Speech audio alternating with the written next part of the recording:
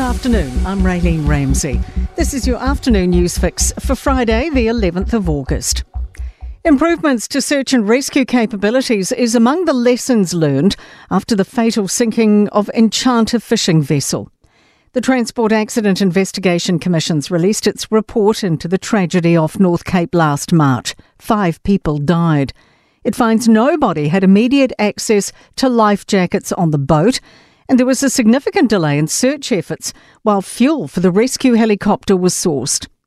Chief Commissioner Jane Mair says if life jackets are stowed in an inaccessible place in a sudden catastrophic event, there are risks. We've made a recommendation that rules or guidance should be made available to surveyors and vessel operators to address this risk. Maritime New Zealand says it's considering the recommendations around tracking devices and life jacket stowage. Police have executed another search warrant following a fatal shooting in Auckland's Point, England. Patched headhunter Charles Pongi was fatally shot in Taurima Reserve last Saturday. Joey Dwyer reports. The investigation's looking at the involvement of headhunters and rebel members and their associates. Detectives and members of the Armed Defenders Squad searched the rebels' Otahu pad. No further arrests have been made at this stage, and police are still trawling through CCTV footage. A mixed bag in our latest food price costs data. Prices dropped 0.5% from June to July, although they're still up 9.6% from a year ago. Meat, poultry and fish have increased 9.3% and 6.2% for fruit and veggies. But ASB senior economist Mark Smith says fruit and vegetable costs dipped 4.1% from June. That's uncommon for winter. And really that probably reflects an unwinding of the Cyclone Gabrielle premium that we saw earlier this year. Te Whatu Oro says figures showing a jump in vacancies in the mental health sector are an anomaly. Psychiatrist vacancies have nearly tripled across the country to 94 between June of 2021 and March this year. And psychologist and mental health nurse vacancies both doubled.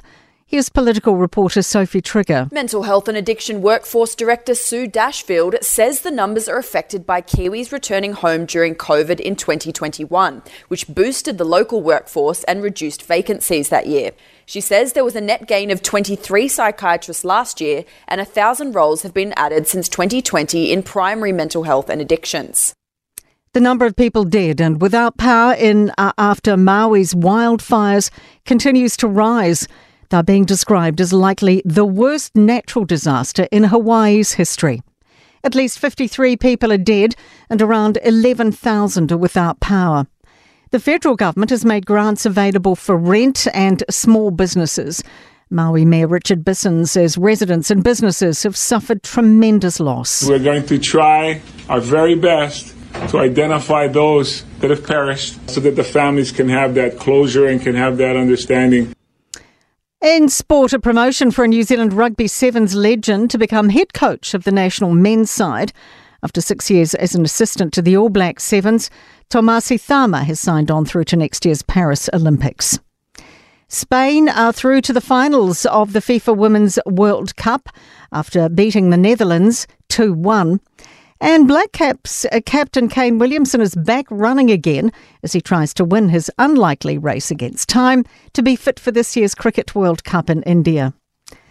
I'm Raylene Ramsey. That is your latest news fix. We'll be back with the next update tomorrow morning from the News Talk ZB newsroom.